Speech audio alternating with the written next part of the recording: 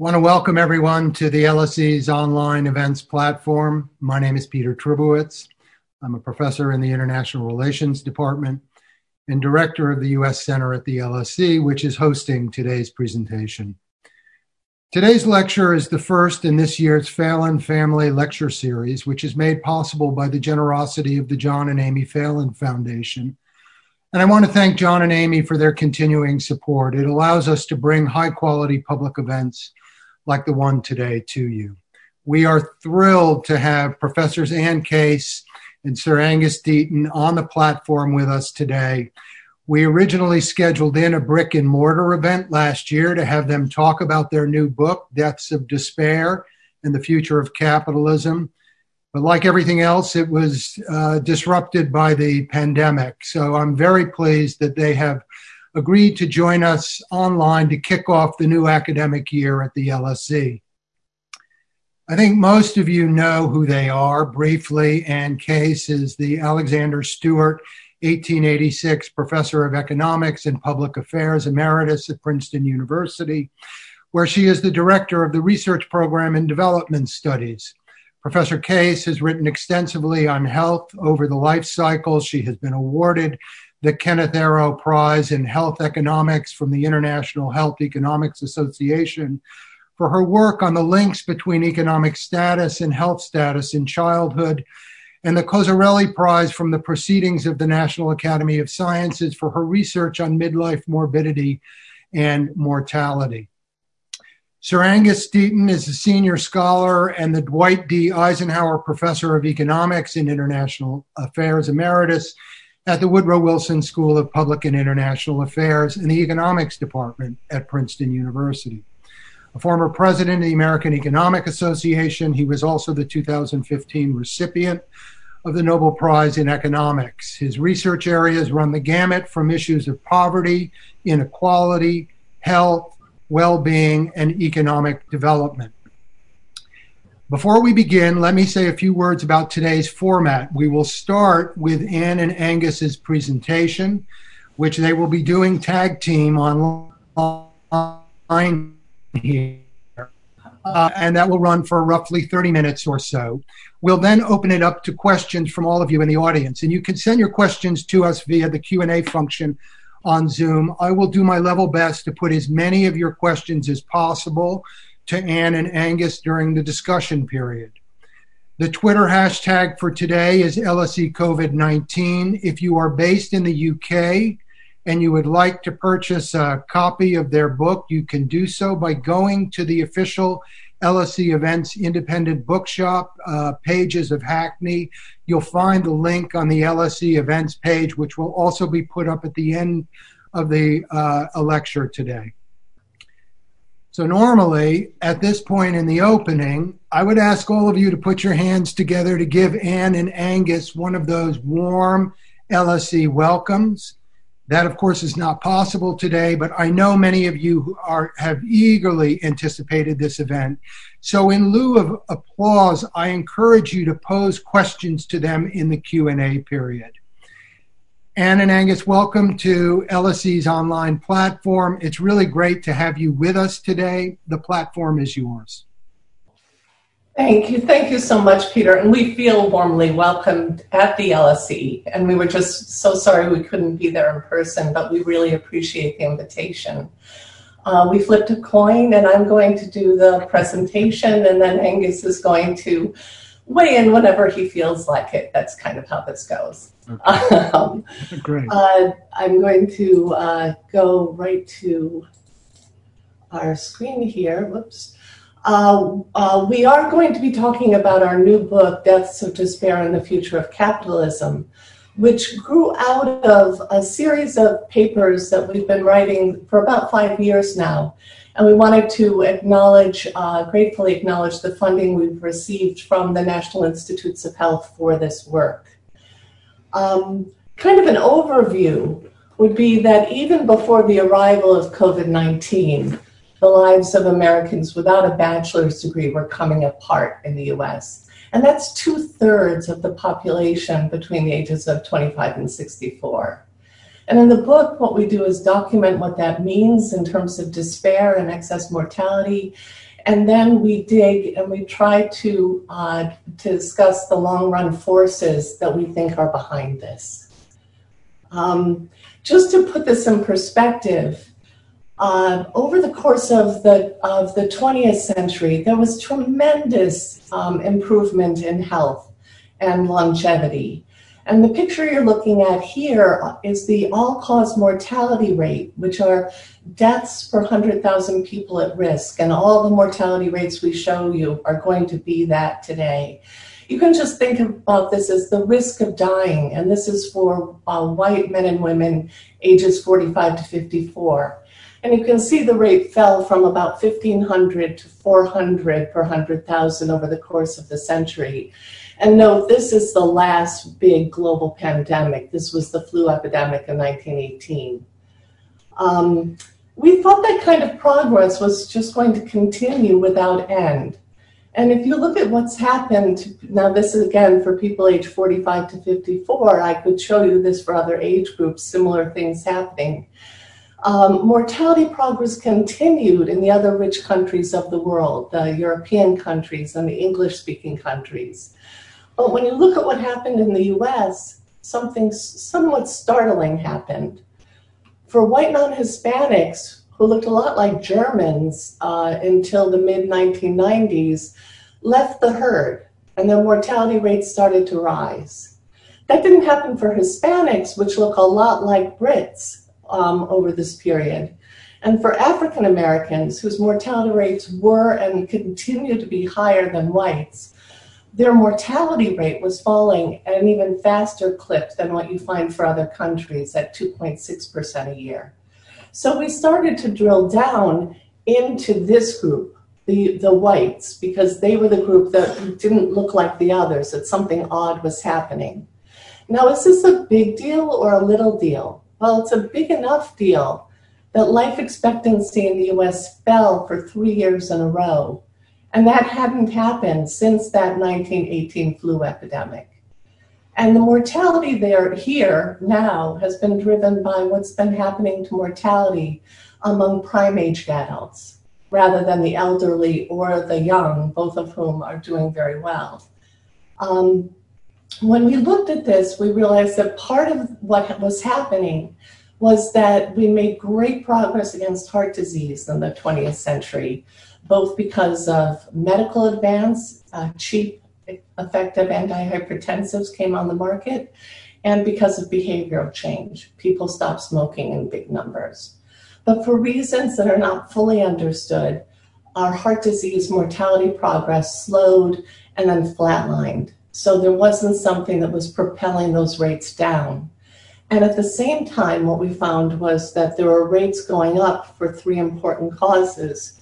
And those were for drug overdose, for suicide, and for alcoholic liver disease and cirrhosis. Now I've split the screen here between people with and without a bachelor's degree, a 4-year degree. We started there because education is on the US death certificate starting around 1990. We don't know people's income, their wealth. We don't know what occupation they were in, but we do have their education. And for people in midlife, the fraction with a BA changed very little, starting with the birth cohort of 1945. So it's not as if selection into this group is driving things. We tend to bin these together, suicide, drugs, and alcohol, in part because it's hard for the medical examiners sometimes to know whether something was intentional, but also because we think all 3 of these things show a fair amount of despair. And you can see that they've risen dramatically for this age group, age 50 to 54, but they've actually changed dramatically for every 5-year age group, from 25 to 29-year-olds up here in the upper left corner, 60 to 64 in the middle right corner. We had been hoping that when people got to retirement age in the US, which meant they were eligible for Medicare, so medical insurance was not an issue, and they would be getting their Social Security, their state pensions, that perhaps this would turn around But unfortunately, among the newly elderly, what we're finding is that people are taking their dysfunctions with them. Now, there were 158,000 deaths from drugs, alcohol, and suicide in 2018, which is the last year for which we've got full data. That's up from 65,000 in 1995. It's not as many deaths as the deaths from COVID now in the US, which are 205,000, but it's in the same kind of ballpark. But this epidemic that we're talking about today had been happening invisibly, below the radar screen. We think largely because it was happening to people with less than a college degree. One way that we started to look at this, which turned out to be incredibly productive, instead of looking at age group, we decided to look by birth cohort. So we can look at the risk of dying one of these deaths of despair, say for the cohort born in 1945, where the rate is fairly low and fairly flat over the period that we see them. But between 1945 cohort and the people born in 1950, at any given age, the people born later are at higher risk. So if you look at people, say, at age in their mid to late 40s, the people born in 55 are at higher risk than the people born in 50. The people born in 65 at much higher risk, and the people born in 70 at higher risk still. So this isn't just a baby boomer problem that's going to go away when the baby boomers exit stage right. Thank you very much, you're out of here. It's looking worse and worse for these younger, these later born birth cohorts. This is for what happens to people without a bachelor's degree. If you compare it to people with a bachelor's degree, it looks like they live in different universes.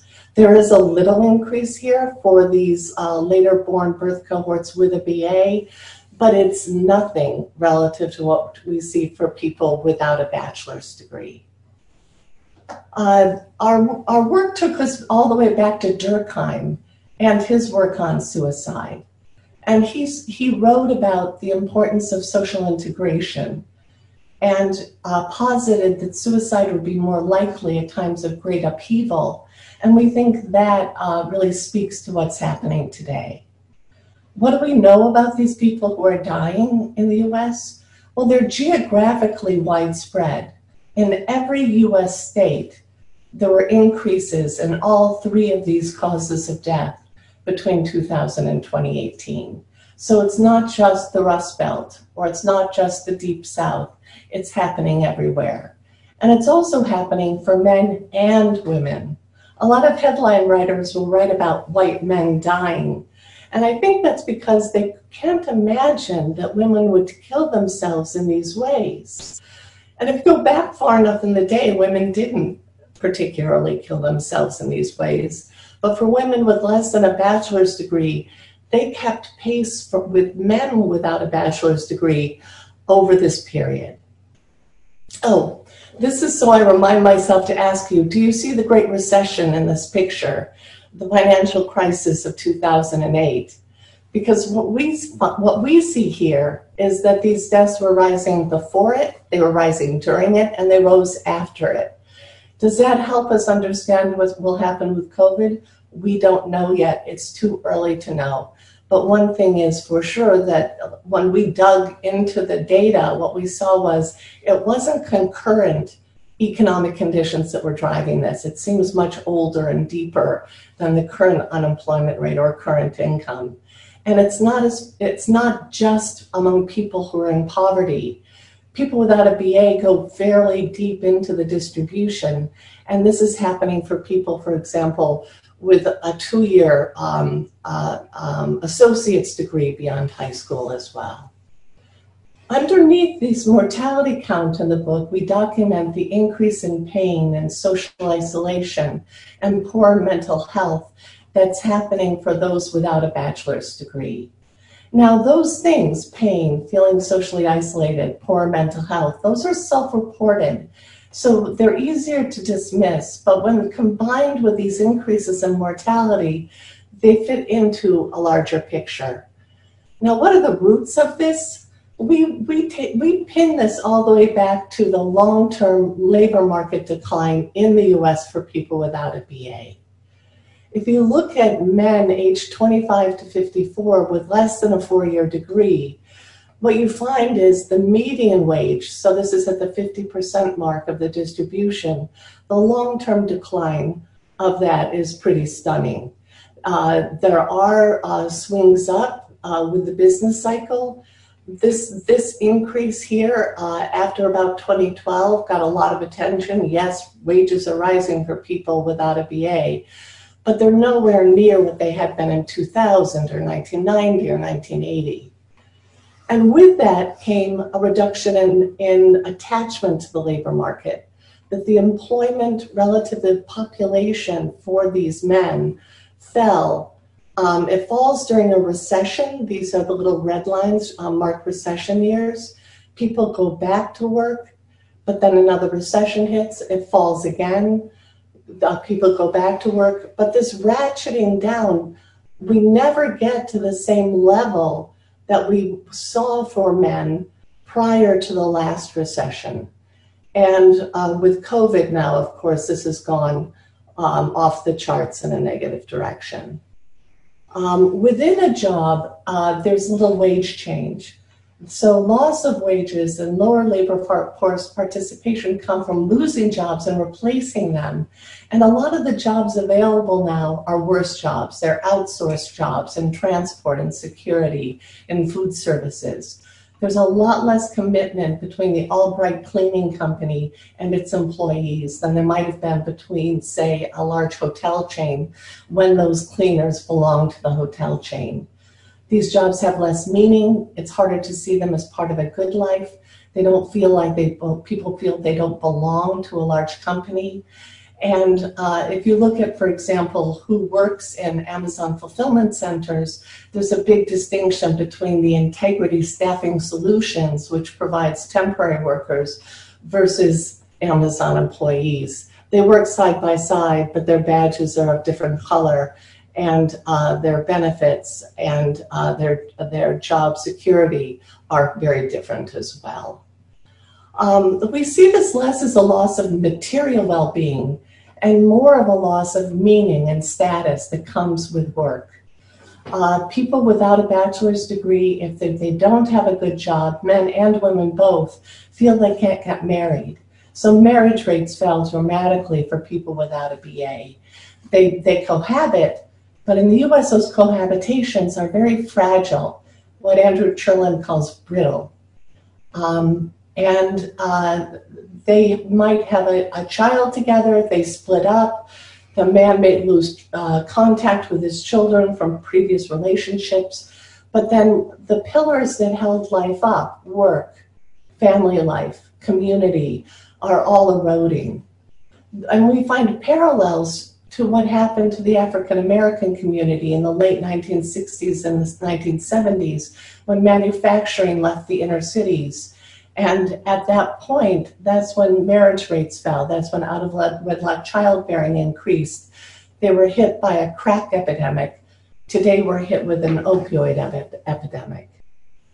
Now, globalization and automation have hit other rich countries. Why haven't they seen deaths of despair increase? What's different about the US? And we point to a couple of things: opioids and the US healthcare system. So a lot's been written about opioids and the fact that the US allowed heroin in pill form with an FDA label on it to be widely distributed in the US, whereas countries of Europe are much more cautious in their distribution of heavy-duty opioids. The despair preceded the opioids. Mortality rates were rising before the arrival of OxyContin in 1996. But this crisis, the opioid crisis, the whole crisis is much more horrific after the arrival and easy distribution of these drugs. Opioids landed on fertile soil for abuse, and Big Pharma targeted despair. They actually decided where to send their marketers based on education, based on long-term declines in life. What else is different about the US? Well, the US has the most expensive healthcare system in the world, but on many metrics, it has the worst health in the rich world. We argue in the book that life expectancy fell not in spite of what we spend on healthcare in the US, but because of what we spend on healthcare. And if you want to get a sense of just how different the US is from other countries, using data from Our World in Data, if you look at life expectancy at birth and health expenditure per person in the UK from 1970 in the lower left here up to 2015, you can see life expectancy rising and healthcare expenditures rising. Australia looks very similar. Canada, a little more expensive, but very similar. France is right in the same neighborhood. Switzerland is more expensive. They live 5 years longer than the US, the Swiss do. But if you put Americans on here, here's American healthcare spending and life expectancy until 1982. Here's what it looks like by 1990. And this is what it looked like in 2015. So a stunning difference between the US and other countries. Now, why does that matter? Well, we in the US spend about $1.05 on healthcare. Switzerland spends the next highest percentage on their healthcare. That difference between what the US spends and what the Swiss spend as a fraction of GDP is more than $1 trillion a year. That's more than $8,300 a household. And that's just the excess spending. That's not the total spending. It's half again as much as what the US spends on the military.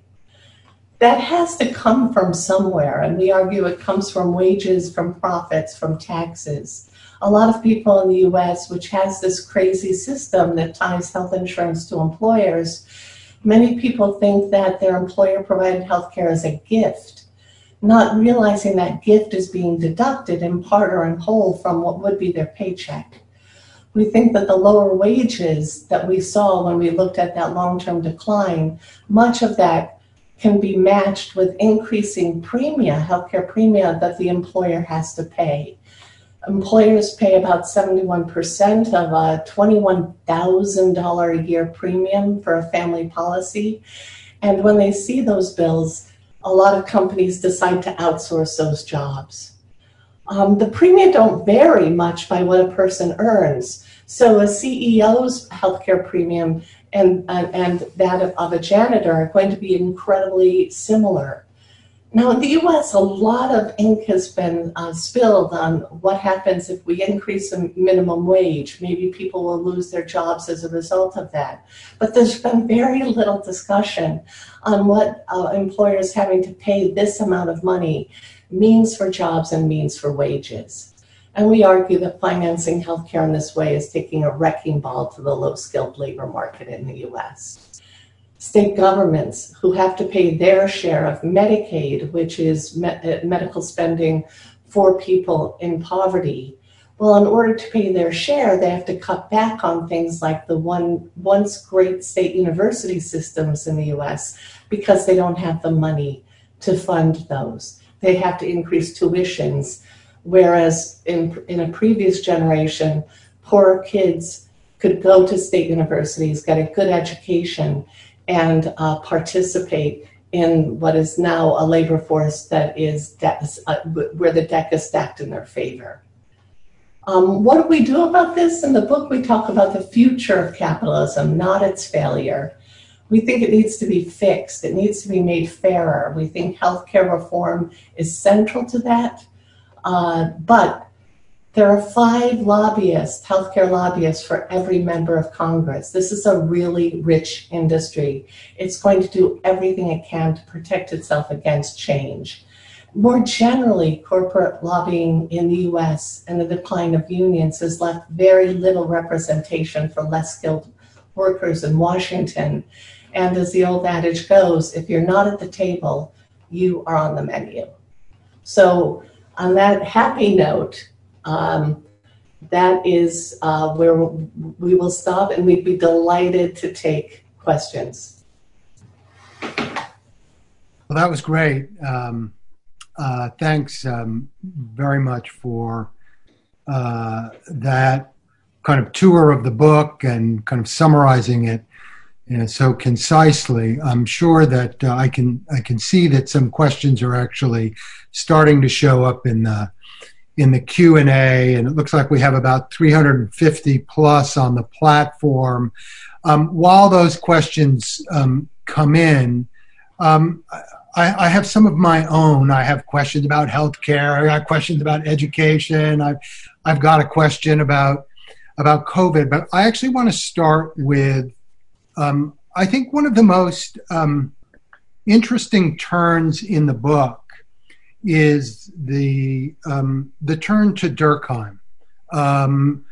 One wouldn't normally expect economists to go there, maybe, and it does, in particular, Durkheim's theory of suicide, the loss of community, which it seems to me you're arguing, if I understand it correctly, that in addition to access to healthcare and education, has contributed significantly to the deaths and despair that you document. And what I'd like to get you to say a bit more about this and maybe push you a little bit, and specifically what steps America might take to address this dimension of the problem, because this side of it is local, it's community. I mean, where should the emphasis be? Should it be on rebuilding labor unions, investing in small businesses? Should there be a WPA style infrastructure initiative which is targeting communities that have seen their factories boarded up and disappear to China and elsewhere? I mean, where does one start on this community side of the problem that you've done such a nice job in identifying? Let me have a go at that. Just let me, first of all, clear away something you said that is not quite right, which is access to healthcare. Okay. So people talk about access to healthcare at all. This is not an access to healthcare problem. The problem with the healthcare system, I mean, it's a terrible thing that 20 million people are not covered. And it's a terrible thing that during a pandemic that it's tied to employment. Mm-hmm. However, it's the cost of the healthcare that's screwing up everything much more. And just let me reiterate something Anne said, which is the waste in the system, the bit that is just down the drain, though it's not down the drain for the people who get the rents, is 50% more than the total amount we spend on our military, mm-hmm. which is a frequent target of people on the left and so on. So you're right, though, the Durkheim thing. There's a new book by Michael Sandel at Harvard, sure. Came out last week, about the tyranny of the meritocracy. And there's a fair amount of cross-fertilization between the two books.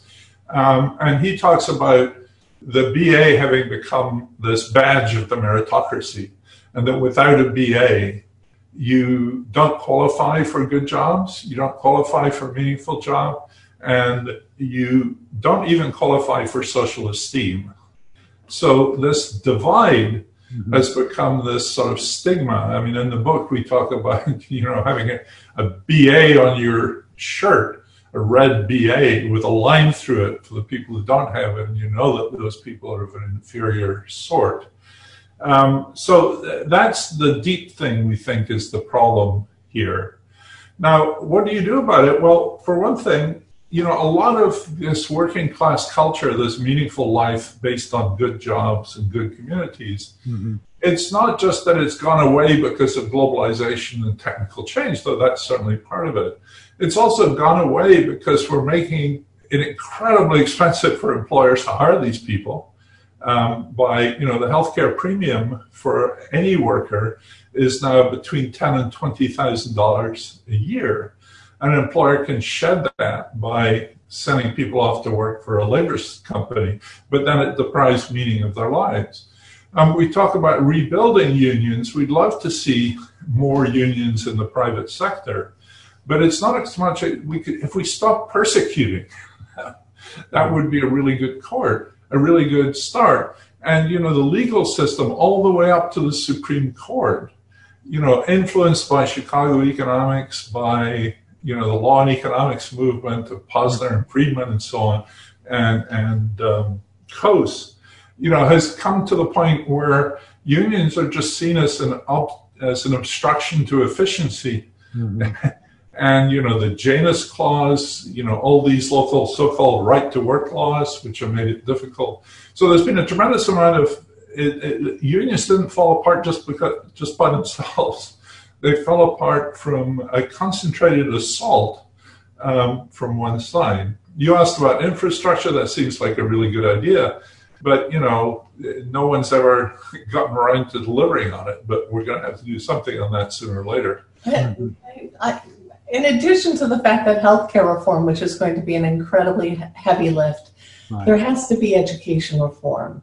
Right now, we're focusing all our attention in K-12 education on the minority of students who are college-bound. And if you're not college-bound, you're not getting a skill set that allows you to go out and get a good job, a job with benefits, a job that will serve you and be a stepping stone to better jobs as you move up. So I think that we've reached a point where we need to be looking at other countries and other ways of certifying people coming out of high school to allow them to participate in the labor market going forward. So something along the lines of Germany's apprenticeship system, is that the kind of thing that you have in mind? Yeah. Something like that, yeah. I mean, it's going to have to be an American solution, but yes. You need a richer menu of routes to occupations that carry esteem. I mean, I like that idea. I'm wondering what you think what do you see practically, politically? Do you see the space open for that Democrats could move, that a Biden administration could move in that direction, or that, Republicans would be open to that? I think Republicans would be open to it. Every time I talk to CEOs, for instance, they're always complaining about what the college system is training is they're not what they need. And there have been some experimental useful partnerships, for instance, in Chicago, in which junior colleges, and they have transferable credits, and the employers pay for the education. And, there's things like that could be done. But we have to break this stranglehold of esteem that comes with the BA sort of idea. Yeah. So look, we've got there's a number of questions that have come in. They're all over the place, really. Sure. Different. One question, I think actually, so the question is from, it's an LSE visitor, a Princeton alum. Perfect. His name is Tech Sien Ho. Now, he asked this question. I'm going to put a spin on it afterwards because I want to connect it to COVID. While the 2008 Great Recession the 2008 recession did not appear to be a trigger, which you point out, it appears to have accelerated things. And in fact, looking at the figure, he senses that things really began to accelerate post-2001. Have you investigated whether there was a key event in 2001 that would have caused this trigger, 9/11, or some social political trigger? And I suppose just kind of more broadly, because I think anyone looking at your figures would be, that figure would be struck by, you don't see like a step function, a step change with 2008. Arguably it accelerates, but it's going up. It's a secular trend that one sees. Yeah. So I think the obvious question is a COVID question, which is that what we're going to see? Is that what we are seeing and what we should expect? Or should we anticipate something different? And let me just put just a tweak on this. Since it seems to be the African American community that is being affected disproportionately by COVID.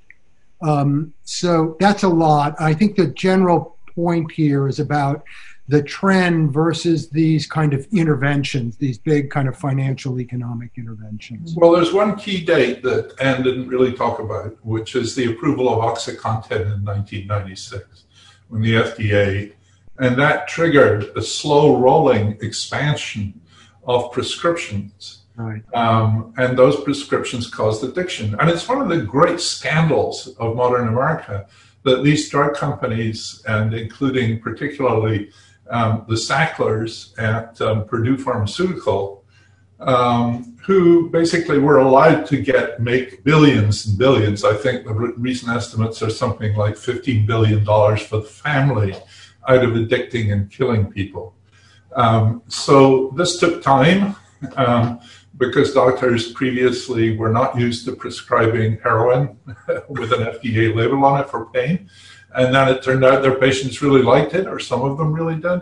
And you got this slow rolling thing. So the drugs are the biggest part of deaths of despair. But they were all going up. But they were all going up. And also what's more is that, if you think it's just the drug crisis, which we would resist, you have to explain why it only happens to people without a BA,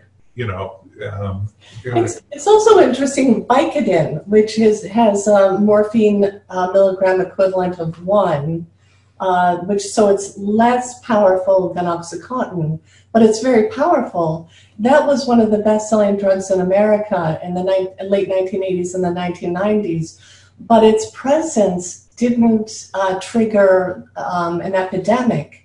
So there was something about the drugs were there at the time when people were in despair that caused that. And also, the figure I showed you was just for one age group. Like in general, what we see is this slow, steady increase, and there's no real tipping point at 2008. It's so, but to come on to the how you segue from that into COVID, right? Yeah, that'd be great. So the press is very keen to say, COVID is causing drug deaths, drug overdoses to go up, and there's going to be a huge increase in drug deaths. There was a slight decrease in 2019 compared with 2018. In 2018 compared with 2017. So, but it's pretty clear we will not have the data on these, let alone the educational qualification of these deaths, for maybe another year and a half. So a lot of this there was a piece in the New York Times 2 days ago, which said, epidemic propelling drug deaths. And then there was a story of 4 people who died, with their backstories, and that was great. But we have some leading indicators. We know stuff about people coming to emergency room for overdoses, and they're going up, but they were going up before the pandemic. So they were going up, and it's not clear that the pandemic has very much to do with this. So we're quite open to the possibility that it will, right? But it's not clear in the data as yet. But for us, it's hard because there will, with luck, be a vaccine or certainly treatments for COVID, but there's not going to be a vaccine for deaths from these causes that we're talking about. So there's no reason to expect that these things are magically going to start to level off or fall unless we make real change. Now, the African-American component of this is very important too, because when we wrote our first paper, we only had data up to 2013. And if you look at deaths before that, this was all white non-Hispanics rising. Now, as Anne said during the presentation, it's very, very important. Blacks have higher mortality rates than whites, always have had as far as we go back data. But those death rates have been falling quite rapidly, and there's been quite a convergence from blacks to whites, though always higher. They've never crossed. So then what happened was, after we wrote our first paper, and we knew this by the time we wrote the second paper, and certainly it's in the book, after 2013, fentanyl and other illegal drugs, as a sort of second wave of the opioid problem, had moved into inner cities and were beginning to kill African Americans too. So you can see that the black decline in mortality suddenly starts going the other way after 2013. Wow. And actually, adult life expectancy for blacks has been falling since about 2010, or certainly 2013. 2013 is a safer date. So then we get into COVID, and as you say, it appears that the mortality rate, infection rate, mortality rate among blacks are about twice as high as among whites. So you could regard that as something different, or you could regard it as a continuation of what had happened after 2013. Who knows? It's interesting that Hispanics, which the press again has been widely reporting as having higher infection rates, there are no data to support that. The CDC has only incomplete counts, but they look like they're exactly on their population percentage for the data we currently have. Among the whites, it's almost certainly true that the COVID will exacerbate what we've got here, because people with BAs are sitting talking to each other on Zoom, as we are here, right. And people without BAs have a much higher risk of either losing their jobs, losing income, or being essential workers and being at risk.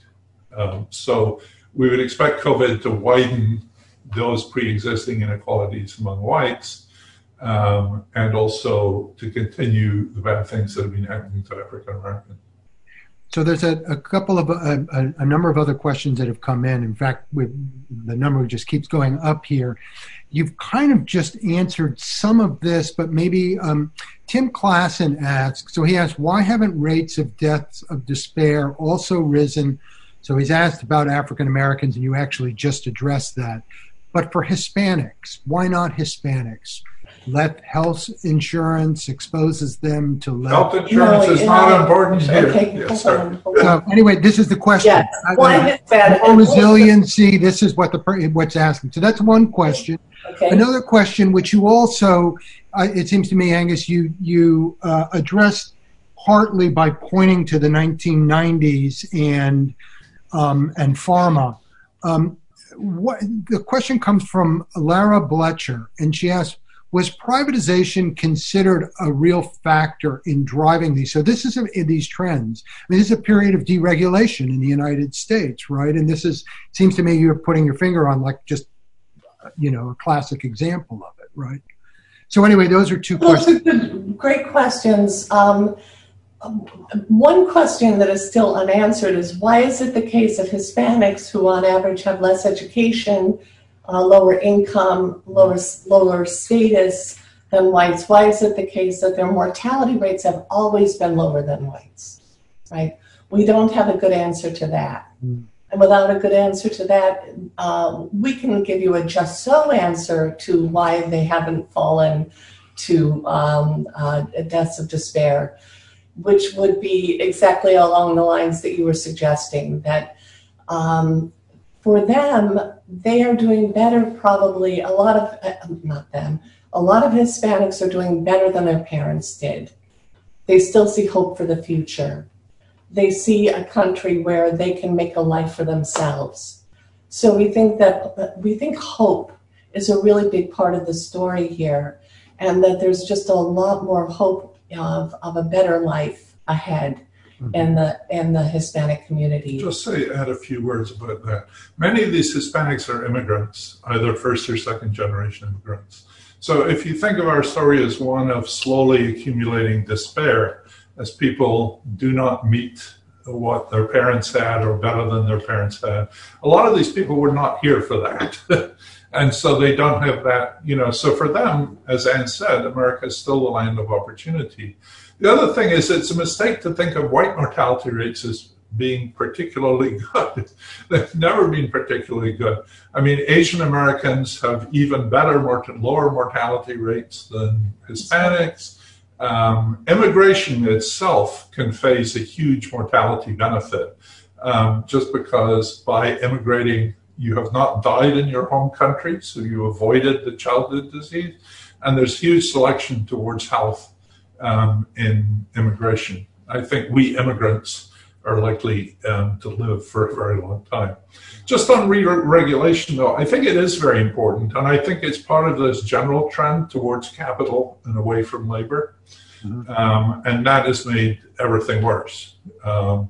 And so, for instance, the anti-union laws are partly, you could regard them as a form of deregulation, but the rules on overtime, the rules on, good behavior companies, all of that sort of deregulation, it's nearly all pro-capital. and against labor. And, I think that's very much part of the story. Well, maybe just to pick up on that, one of these questions from John Troy, who's an LSE alum.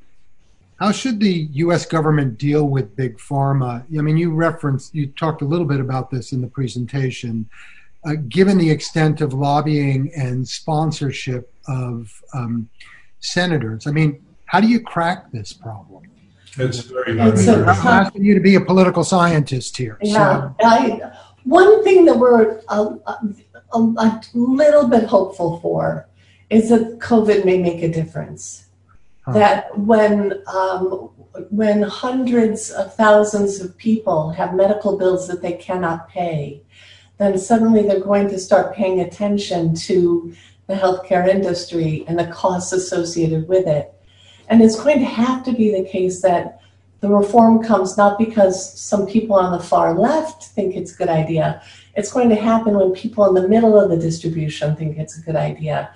And this crisis may crack it open, or it may not. I mean, you may have noticed that in the debate before we turned it off last night, which was not up there very long, Trump was talking about making insulin as free as water, right? Yeah. So, even he understands that this is really a problem.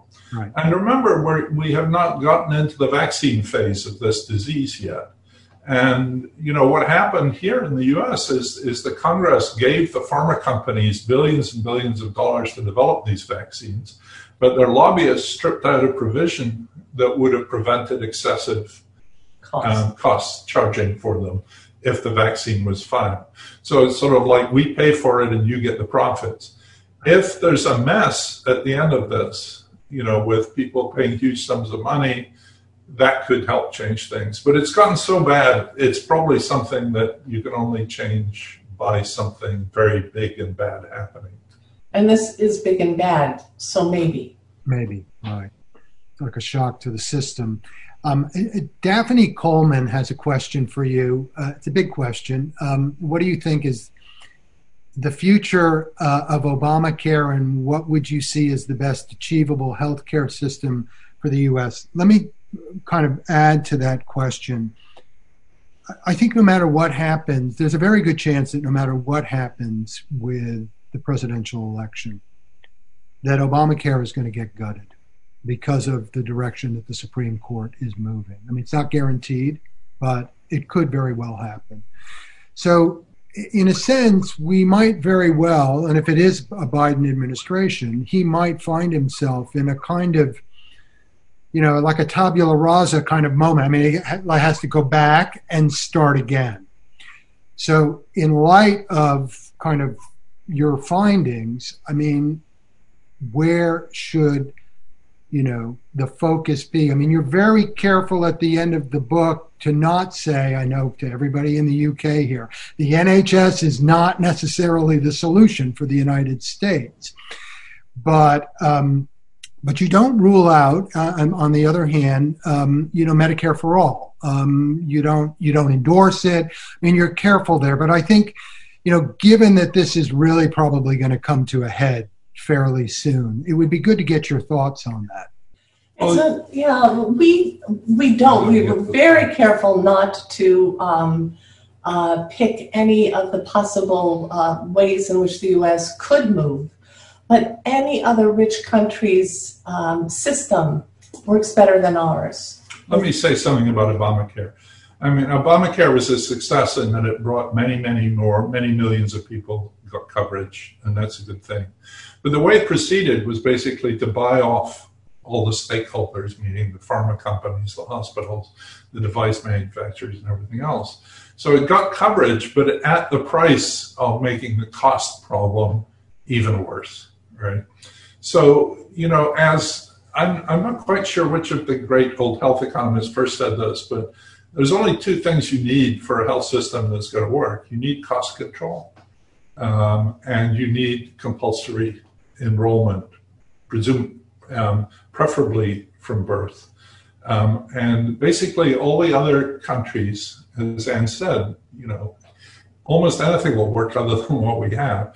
They all have that in one form or another. So we need something like that.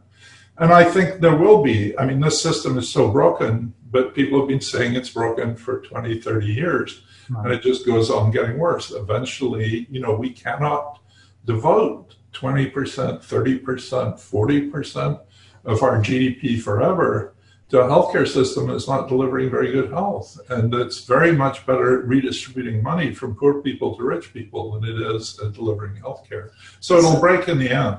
So Vic Fuchs, who is kind of the grandfather of health economics, would say, this is an American problem, it needs an American solution, but here are possible ways forward. So there are people who are working on it, perhaps with a public option and a private option, since a lot of Americans don't want to wait in line to get a mammogram or to have a knee replaced. So possibly we would go to a system with both available within it. But as Angus said, it has to have cost control and compulsion to participate. Okay. Here's a question from Ursula Torrisi, who is an LSE PhD student. I hope I didn't butcher her name, but so she says, I'm interested in your point of view on gender differences in mortality due to overdose. Recent evidence, she says here, shows that there's been a distinctive cyclicality to gender differences. While at the beginning there was a narrowing of male-female differences in drug overdose mortality, since 2010, differences have widened. Do you think this is true across ethnic groups? Do you think we will eventually see women again catching up to men? Or do you think there are some protective factors for women which somehow prevent this same kind of spiral or cyclicality? So historically, women did not commit suicide or die from alcohol or drugs at the same level as men. But for example, with suicide, the ratio of male to female suicides in the US went from 4-to-1 to 3-to-1, both rising over the period that we look at from the early 90s through to today. As far as the cyclicality of drug overdoses, I don't want to say something I don't know, so that's something that's definitely worth looking at. Yeah, remember the increase in drug overdose mortality among African Americans is relatively recent. We've only got data for 4 or 5 years. And these patterns are changing. But it's very important. I mean, what you said at the end about how do women have something that protects them from this sort of stuff? Yeah. A lot of people think that, and Anne referred to it in the presentation, press reports of our book, of our work, and indeed a very careful review of our book the other day said they're documenting drug overdoses among men. And we say over and over and over again that this is lower for women, but the increases have been parallel. So women are not spared, which is why you think it's got to be something to do with the social fabric. It's not just at work. It's something that's affecting family life. And, we haven't talked about it very much, but right from the beginning, this idea of, middle-aged families disintegrating, or parents in middle age, and, who've cohabited several times, who have kids all over the place. They don't know them anymore. For me, thinking about myself in my 50s or even now, if that had happened to me, my life would be pretty awful. And I'd be very susceptible to some of the things that we talk about in the book. Here's a question from Giovanni Orozco, who's a health economist at Newcastle University. Is it possible to speak of this relation between social conditions and the increase in suicides and the incidence of mental health diseases as a correlation or causation? Can this speak of broader issues such as the depression epidemic or the rising suicide rates around the world? So kind of on the mental health side.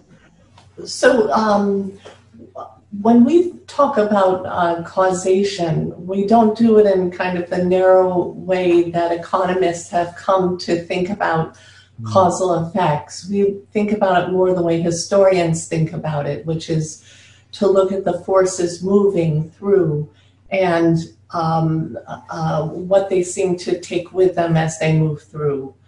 On suicides, except for the countries, most countries in the world, suicide rates are falling, which is also what makes the US such an outlier, where suicide rates are going up.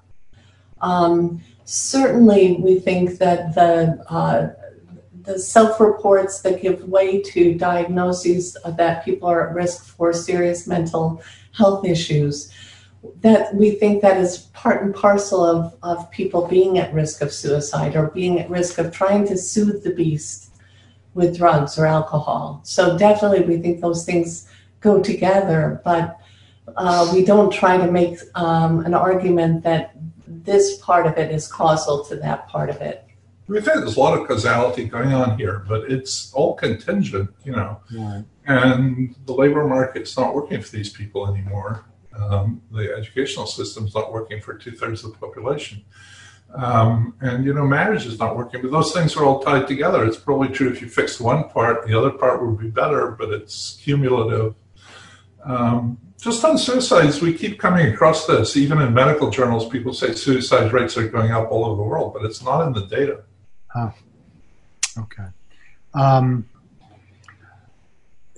I'm getting a series of there's a series of questions that are about the bachelor's degree, and I mean you've addressed this, but I guess this is kind of like an inside baseball question, so which seems to flow from some of these. How did you land on that? I mean, did you go into this project looking for that as it's basically the cut point in this whole thing, right? And it's so decisive in the graph. So you know, did this just emerge through the process of investigation? I mean, maybe you can say something about it. As I mentioned, we started with education in part because it is on the death certificate, so that when every year they actually allow researchers to pull down all the records, which makes the U.S. somewhat different from most other countries. And the fact that education is on the death record is different from most European countries. So we had education in hand, but we did not go into it expecting to find anything. And I think that over time what happened was we saw that people with a 2-year degree beyond high school looked a lot more like people with just a high school degree or less than they looked like people with a BA. And we decided that we would make that cut at the BA in part, and again, this is inside baseball, in part because there had been movement for people graduating high school and moving into a 2-year program. So that we worried a little bit about selection. Maybe the people were different than the people who were getting that kind of a 2-year degree 10 or 20 years prior. Whereas with a 4-year degree, for reasons, given that the premium, the wage premium of having a BA went from 40% above high school to 80% above high school, there should have been this big flow in to people to get a 4-year degree. There just hasn't been a flow out. So the fraction getting that BA has been pretty constant, which makes us not have to worry as much about the fact that they look like they're different kinds of people now with a BA than there would have been 20, 30 years ago. For a long time, we carried multiple education categories. So, you know, and they do what you might think, which is the BA beyond BA does best, BA, and then, you know, some college. But the big divide is some college looks a lot like a high school degree, and so, you know, charts always look better if you could split them in 2 rather than split them in 14. So here's a big question where it picks up on the second part of the book's title, which you've already kind of partially addressed, but it gives you another chance you get to take another bite at the apple. What needs to change in order for capitalism to have a future? So that's, pretty broad. But I think, I would say that this thread comes through a number of the questions here. There's a question very close to this asking about could does this mean subsidizing low-paid labor through tax breaks is, just irrelevant? It will have no effect, that we need to have something that is much more programmatic, that's kind of much more Keynesian in approach and so forth? Yeah, so at the broad level is that capitalism in America, and to some extent in Britain too, is working much better for the people at the top than it's working for everybody else. And everybody else is not just you're leaving a little minority behind. These are the 2/3 of the people who don't have a bachelor's degree. And so it's really intolerable to have a system that's only working for a third of the people. Never mind the top 1% or all the stuff that Piketty and people write about, which is in some ways a separate problem. So, if you're on the left, and some of our critics on the left have scolded us for not, adopting a full-on socialist conclusion, but that's not ours. I mean, we're old enough to remember what socialism used to be like, and we're not terrifically keen on it, nor do we think it would deliver for everyone. So going to the other end of sort of policies, you've really got to make life better for ordinary working people. And again, before we get to wage subsidies, Darren Acemoglu has written very eloquently about the tax system favoring robots. So if you hire people with a BA and 20 robots, you can get rid of 400 workers in your factory, and you get tax breaks in addition to this. And the persecution of the unions, for instance, the incredible cost of healthcare and working. So you're wrecking the labor market. So, in Britain, median wages have been stagnant since the financial crisis. So you've got 12 years or so. Here, they've been stagnant since 1970. And so some of the same forces are working there, the forces of globalization, the forces of robots and all the rest of it. But they're much worse here, and they're much more encouraged here. And I think that's largely because politics is increasingly controlled by money. And so, we're writing these laws, we're stacking the Supreme Court with people who will support capital relative to labor. And, if we go on doing that, there really is we've got half a revolution already, which is what we all saw on television last night. But all of that's going to get worse. Right. And while many of us, would give our eye teeth to replace our current president, it's not going to, those problems are not going to be solved by that. Right. Because it's structural. There's a number of a new batch of questions have come in. One is a technical question from Martin Fisher.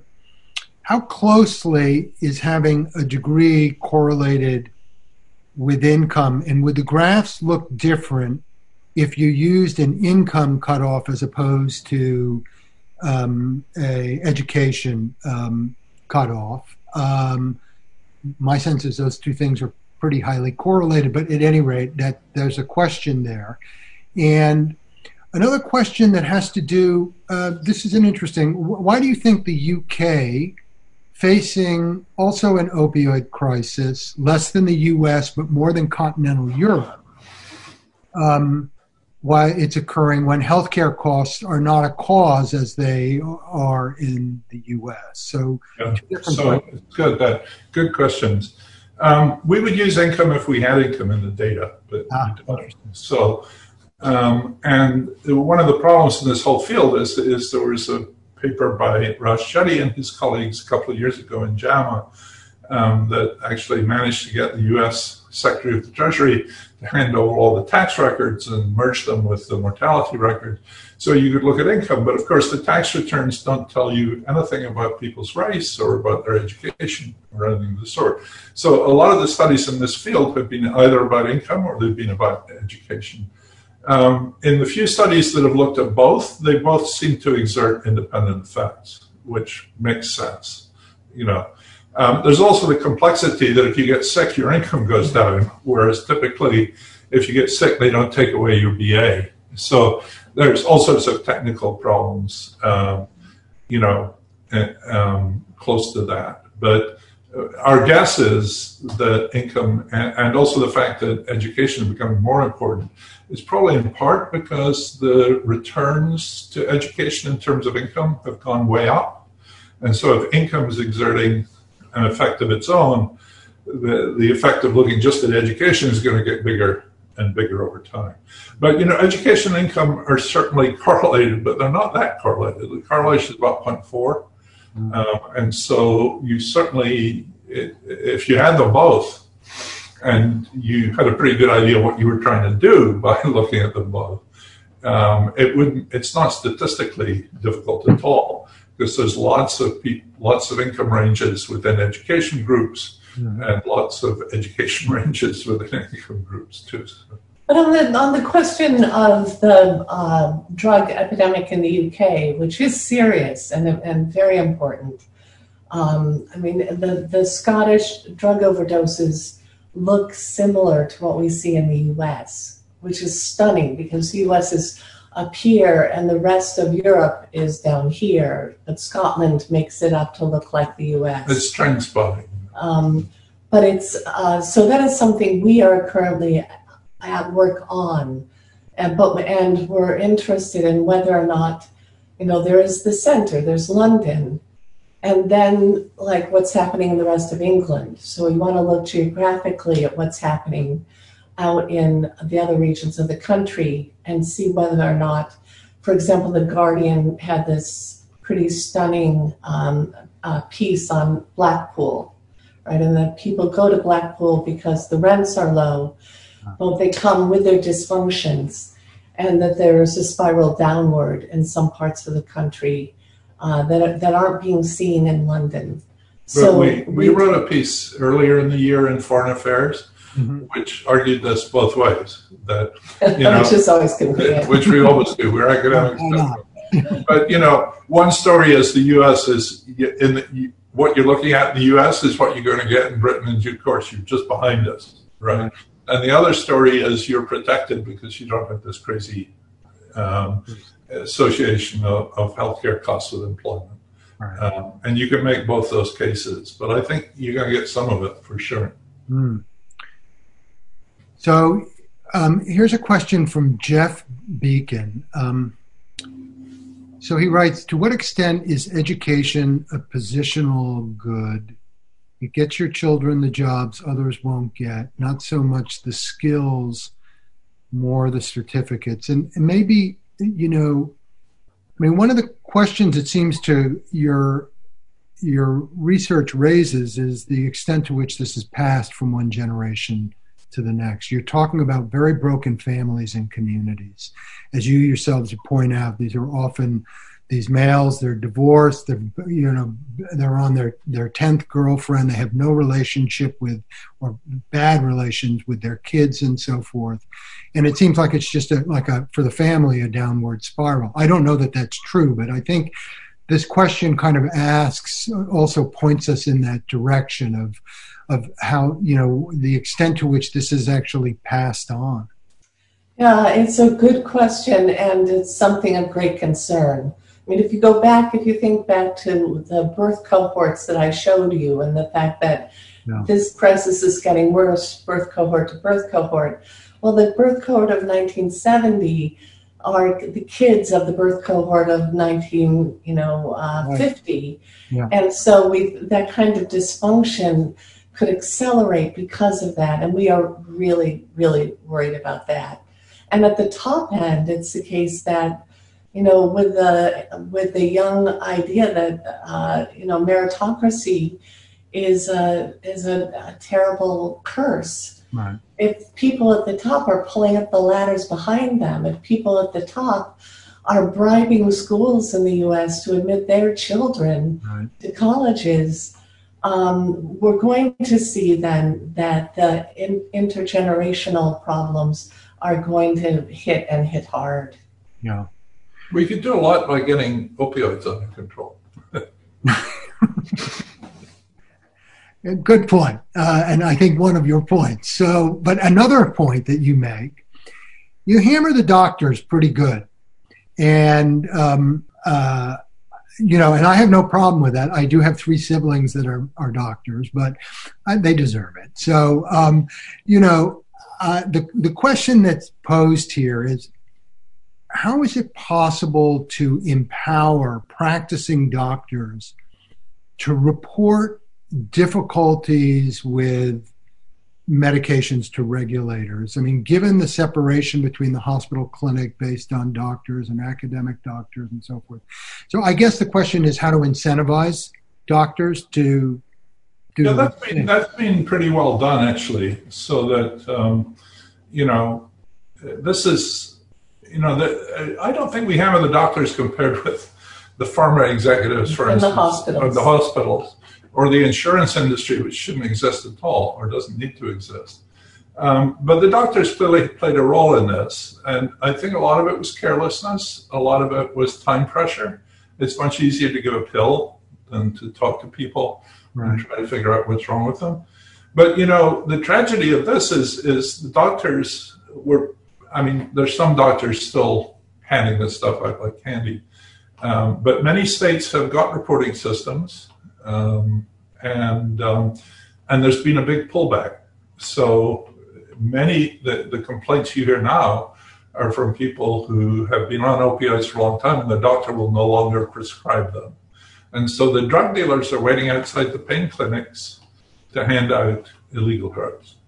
And so many people think the second wave, the huge illegal wave of drug dealing, which is killing way more people now than prescription drugs, was triggered by the pulling back of the medical profession.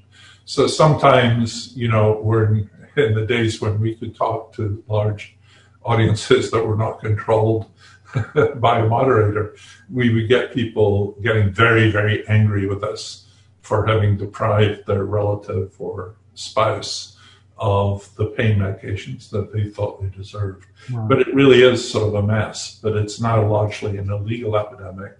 And so dealing with the doctors, as far as the epidemic is concerned, is sort of bolting the door after the horses left. There is a sense in which doctors are overpaid. That's true in Britain too. The doctors have a lot more control over their salaries than perhaps they ought to. If we look in the mirror or look in the Zoom, you'll see other people who are probably pretty overpaid relative to what we expected when we started out in this life as academic. And, you know, this is symptomatic of a lot of educated people who've lined their own pockets very well at the expense of ordinary people. It's also one of the reasons why education, BAs have not been increasing, because colleges and universities have become astronomically expensive compared with what they used to be. There's a question here that it's about robotics. And, you know, and it is something that you talk about in the book, in addition to globalization, robotics, and I mean, the question is, who will create demand if we move in this direction? But I want to kind of tie it back to a point that you do make in the book, which is, you know, the African Americans were hit first back in the late 60s and the 1970s. And now it's, you know, white blue collars. And who knows where this goes next? It could very well go to the middle class. And one of the reasons is because of automation, not the only reason. And so, you know, I think it would be useful for people on the platform to hear you kind of expand that and develop that point some. I have no particular reason to see why what happens in history would not happen again, and these jobs go away, and in the end people have to go do something else. But that doesn't stop it being an incredibly painful process. So, the hand loom weavers in Britain, when the Industrial Revolution started out, there was no increase in wages in Britain for 50 years.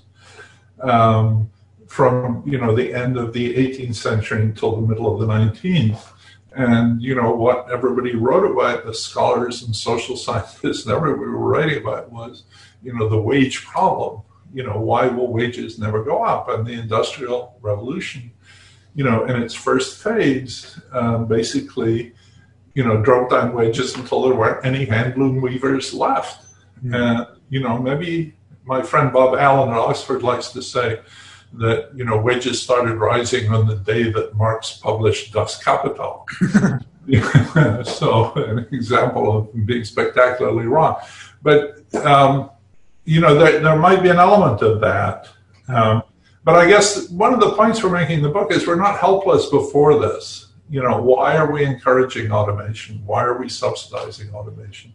Why are we making the conditions of work so much more difficult? Why are we charging so much for healthcare? So this rent seeking by the privileged class is, at the expense of ordinary working people. And we're making this thing much worse than it needs to be, though maybe it needs to be bad. The question here about the absence of a kind of geographic explanation in the U.S. that you point out that it's not particular to the industrial Midwest. So the question here is that, they would like you to expand on that, but what they're interested in is the connection between this group that is being disproportionately affected by the opioid crisis and Trump voters. So what is going on here? Is it it seems like it is this class of voters that he is, this group, this cohort, that he is really drawing on. It's kind of like his core base. And I guess the question is, can you help us make some sense of this? From Bernard Casey. Yeah, the geographic dispersion, there is a certain pick your poison element to it. So, for example, in Mississippi, the death from alcohol is a bigger problem than drug overdose. And in West Virginia, drug overdose is a bigger problem than alcohol. Did I say alcohol in Mississippi, drugs in West Virginia? But everywhere these things are rising. On Trump voters, it is the case if you do this at the county level, and you've got votes for Trump in the 2016 election. It is the case that all-cause mortality was highest among whites in the age group we were then focusing on, 45 to 54. We now look at everyone. That all-cause mortality rates were highest in places where the Trump vote percentage was highest. But you can correlate Trump votes with a lot of things, right? So this is just one, but you could look at trade composition. You could look at a lot of things. But I think that Trump is twofold. One part are wealthy people who care about a conservative Supreme Court and lower taxes and less regulation. And so he does have a well-educated elite in his corner. Right. And then, as you mentioned, he has a base that really feels like they're invisible. They've been disrespected for a very long time. Mm-hmm. And he speaks to that. And I think that that's not going to go away when Trump goes away. So this tyranny of the meritocracy, I think, is a very important part of this story. Right. And, perhaps the defining single comment of the 2016 election is Hillary Clinton calling these people deplorables. Basket of deplorables. Basket of deplorables. And if you want to talk about, lack of esteem, lack of social esteem, lack of meaningful work, then that encapsulates it. And a lot of people are very angry, not necessarily with our own lot, though that's part of it, but just seeing these this exploitative elite that's rent-seeking on a huge scale. And the Clintons were also seen as sort of great representatives of rent-seeking. I mean, the Clinton Foundation and all the rest of it, So that one of the very positive things about Joe Biden is he doesn't look that way. Right. But people who think the system is rigged against them, and indeed it is. Right. And Trump will say, yeah, the system is rigged against you. But, in 4 years, it's not clear That much is true. that. Right. Yeah. So on that, another couple of, actually, we have a sixth form student, Carl Sherman, who has asked, were the stimulus checks the right response to help with deaths of despair? And so I think this is, kind of more generally about like how government should be responding. And does this fuel the problem, solve the problem, putting money in, people's hands this way? So that's one question. And another question here comes from Jack Basu Mellish.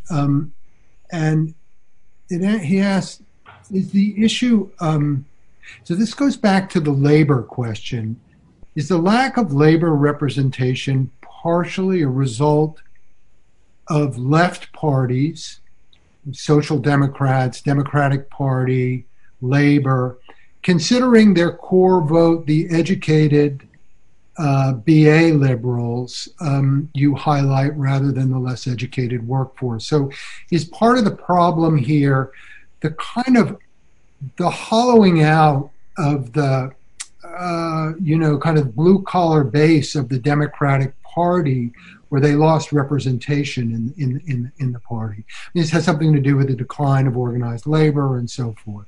So two very different questions there.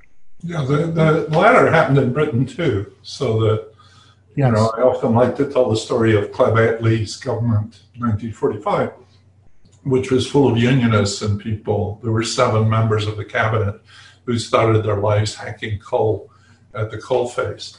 And so there was a direct line from working people to the corridors of power.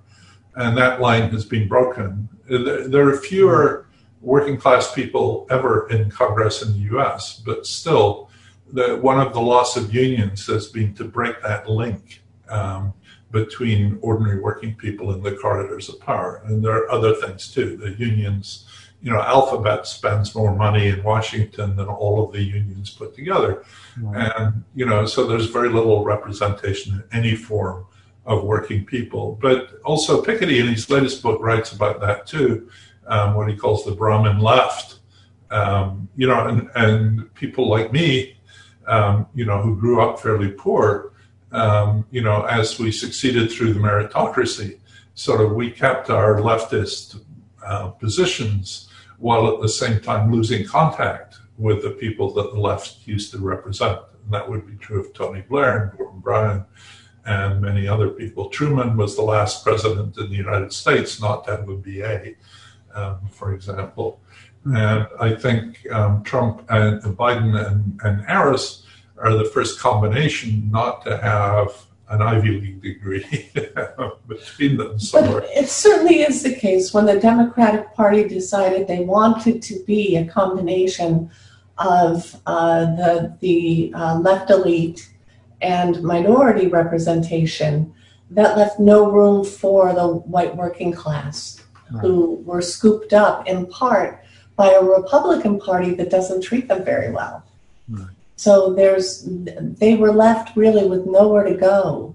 Right. And I think that also led to the kind of anger that you could, that's palpable. That's right. Very important. On the stimulus checks, I think stimulus checks were very important. They were really, really good idea. But they were to do with COVID more than to do with deaths of despair. And, before these stimulus checks went out, there were enormous lines in food banks and so on. So you had real distress on the streets, and there's real danger this will come back again in the next month or so, unless Congress gets its act together to pass something else. I don't think they were much designed with deaths of despair in mind. Although the rhetoric, some of the rhetoric from the president was, we have to reopen the economy, otherwise people will kill themselves, which he had no basis to say. But but the stimulus checks were. It's very odd to call it a stimulus because you deliberately crashed the economy, Right. To some heat there. But a lot of it was just, money to stop people being in terrible distress. So it was, to keep body and soul together. It's also very important to keep the economy running because without that spending power, all sorts of other bits of the economy, like the food supply system and so on, could easily have broken down. So those were really good policy. Mm-hmm. I hope we can repeat it at least to some extent. And I know you're having similar problems in Britain with deciding what to do with the pay protection schemes. So I've just been sent a list of, we have viewers from the U.S., Kurdistan, Turkey, Italy, India, Ireland, Pakistan, Argentina, Hong Kong, and Atlanta. There's a lot of terrain. We've covered a lot. You're on the LSE platform. We've got 3 minutes left, and somebody has just sent in a great kind of closing question for you to kind of bring us to to wrap this up. What was your aim when writing the book? So was it to explore a huge social issue that's having an impact in the current U.S. context? But I think the second question here really is, and is it possible, to turn this into some kind of call for action for U.S. citizens and even outside the U.S.? And I suppose the question is just on the basis of the kind of response that you've been getting, both, kind of in universities, but I think in the public sphere, what you're getting back. I mean, is there just do you feel like optimistic that it's getting traction? People want to address this problem. Politicians see it as a critical issue to go after.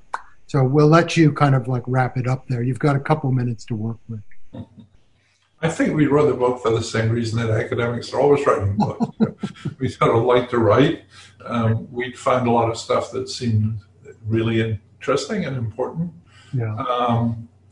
And we really did want to reach a broader audience than academics, which is why we wrote it as more of a popular book. Yeah, because you talked all love you, but we wanted to get out farther than that. Right. Yeah. So we're not activist organizers who are going to go out there and make this happen. And there is sometimes I feel bad about that, but there's appropriate specialization too. But when you ask that question, we can't avoid talking about the pandemic. So the reception of this book, we published on March the 17th. Right. Which is probably the worst possible date you could conceivably. And, there was all sorts of publicity. David Leonhardt, wonderful journalist in the New York Times, had prepared a lot of stuff based on the book, and that stuff went out and briefly propelled us into the New York Times bestseller list for, 30 seconds. But the Washington Post had done a big thing and a big coverage, and they made films and things, and then that was never shown. So it was certainly true the initial impact was much dulled by the fact that people had other things on their minds immediately at that time. And that's true for politicians too. We hope that the book will have legs and that people will continue to come back to it and look at these issues, because these problems ain't going to go away. Right. But I also think, for me, it was that the people that we're writing about are invisible to way too many people. Yeah. And I just thought that we need to bring out the fact that this enormous fraction of the U.S. population is in so much distress that these death rates are rising and rising and rising, and it cannot be invisible. Every day we check the New York Times, or I do, to see how many more people died of COVID. Right. But year in and year out, people will continue to die of these things. Well, thank you, ladies and gentlemen. It's been a great pleasure to have the opportunity to listen to Professors Case and and Deaton, and there's a the book is well worth the read. I encourage you to purchase a copy. It's available online here at the LSC. Anne and Angus, on behalf of the LSC, I want to thank you for taking time to share your research and your thoughts about this crisis and about America's future. They couldn't come at a more critical moment. To everybody out there, stay healthy, stay safe, take care. Thank you. Thank you so much, Peter. It's a real pleasure. Thank you for your very careful reading, too. Yeah. It made a big difference. Thank you. Thank you. Great to have you on.